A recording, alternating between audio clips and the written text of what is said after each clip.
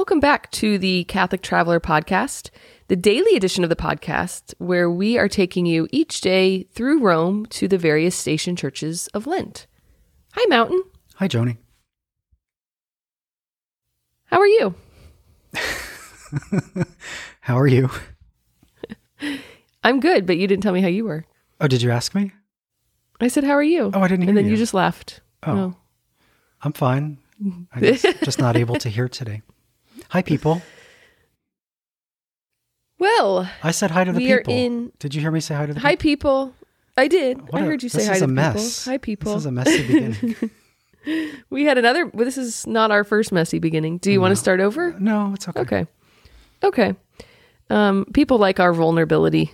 Yeah, I guess. Yeah. I think I didn't hear you or something.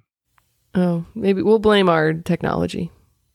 Okay, I hear you now. Okay, good.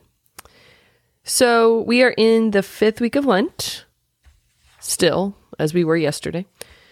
And today we are talking about a church that I don't believe I've ever been to. I definitely have walked past it, but I don't think I've ever been inside. I've been in it. You've definitely walked by it. Yes, definitely, because it's on the Corso.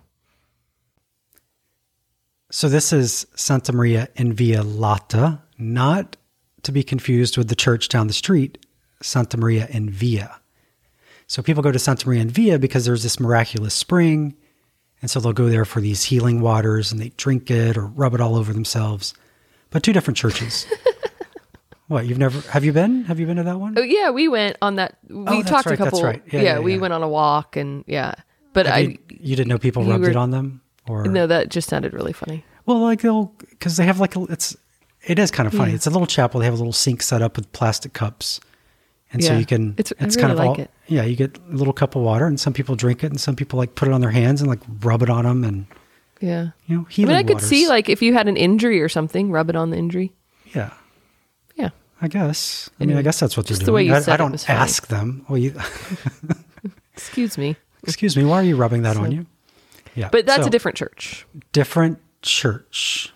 So maybe we'll talk about that one someday. Yeah. This is on the Corso by the Victor Emmanuel Monument. Again, that's that big white building in the center of Rome. This is on the main street that leads up to that from the Flaminio Gate. So it's in the heart of everything. So a lot of people walk by this. We've talked about Abruzzi a lot of times. When we walk to Abruzzi, we go past this restaurant, then we cross the Corso. This church. Abruzzi. Yeah, this church. I'm thinking about food, I guess. And then, so it's right over there. So it's in a pretty populated area, but it's not one that many people would probably walk into. From the street level, there's a couple of columns you can see right on the sidewalk, and then there's this big iron gate.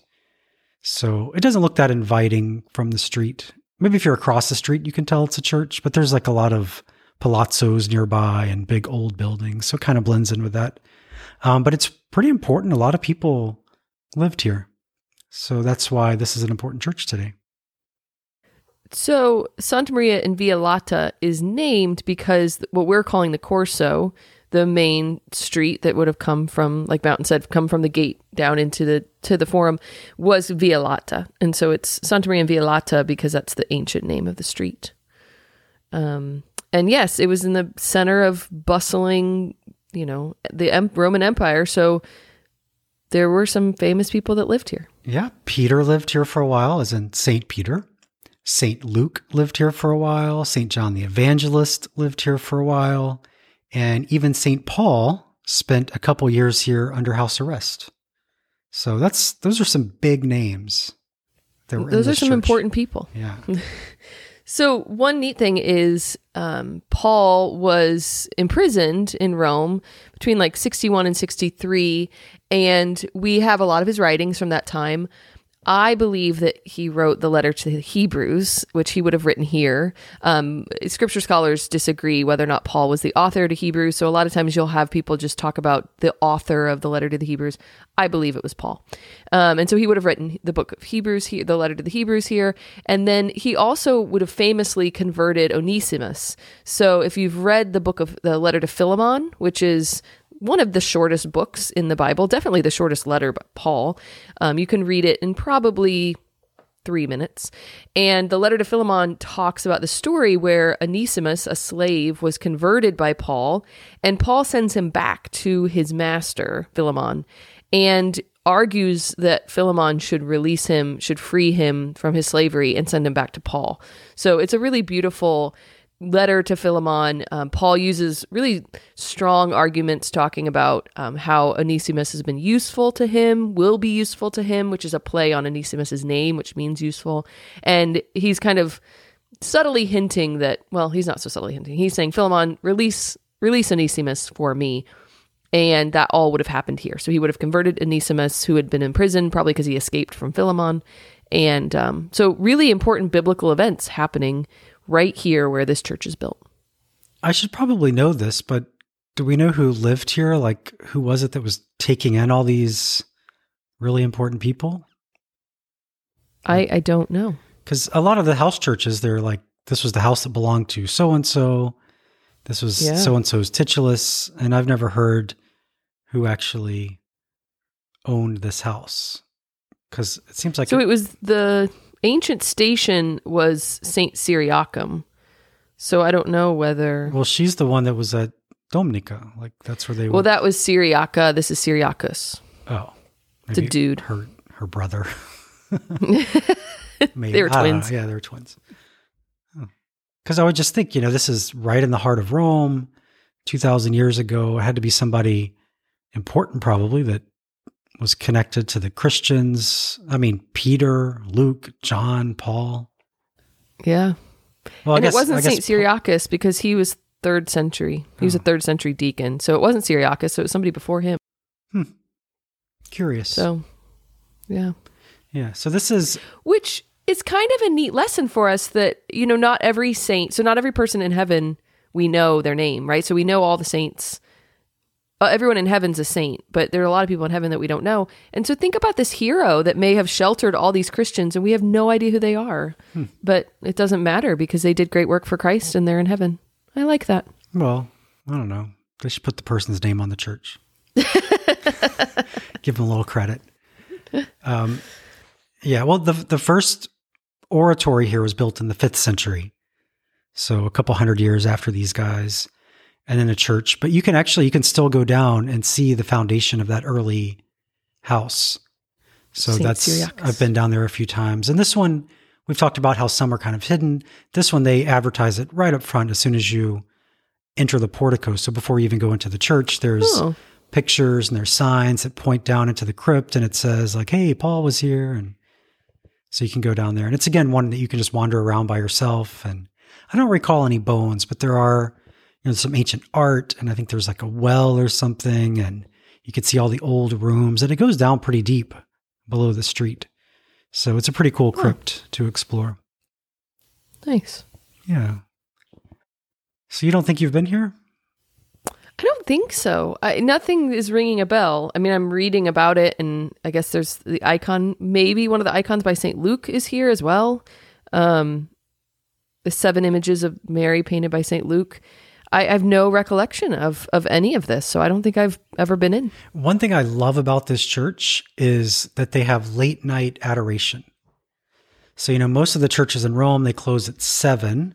This one is usually open until, I think it's 11. It might be 10, but it's 10 or 11 o'clock at night for adoration. And again, right off the main busy street. We've talked about the Corso before, but there's lots of fancy shops here and non-fancy shops. So you get a lot of just locals walking around this area. And so they walk by this church at 10 o'clock at night, and you can see directly up to the altar from the street, especially at night because it's dark, and then it's all lit up and there's adoration going on. Wow. So I had Mass here with a group once, and it was pretty cool because adoration was going on, but there's the sisters that run the church. And so when we got there, they let the priest do whatever it is he does to start the Mass, to put away the Eucharist or the Blessed Sacrament. And then afterwards, they had him set it back up, and then we got to pray with the community. And so that was kind of a special moment on pilgrimage. And I think it was the only time that I had I think it's the only time I've ever had a group mass here, but it was a nice place for it. Yeah. And it's a relatively small church, but it's really pretty. Lots of pretty art and architecture. Well, I'm putting this on the list of future pilgrim stops for our trips. Yeah, we can do a Corso afternoon starting at Araceli. There's people so walk many up there, good then go to St. Mark, then go here, then go to Tomorrow Station Church, which is across the street from this one, and then got all kinds of stuff. St. Charles Borromeo way up the hill. John the Baptist's Head. Yeah, there's so many good churches on the Corso. All within like a 10-minute walk from here. Yeah. Well, I don't have anything else to say about this church. We talked about the icon. It's considered to be one that has caused many miracles. And so it's pretty cool that Tomorrow's church across the street has a crucifix that has performed or been witness to many miracles. So we're going to go there tomorrow. And this one is one that a lot of people haven't been to, but they should be familiar with it. Tomorrow's church. Yeah.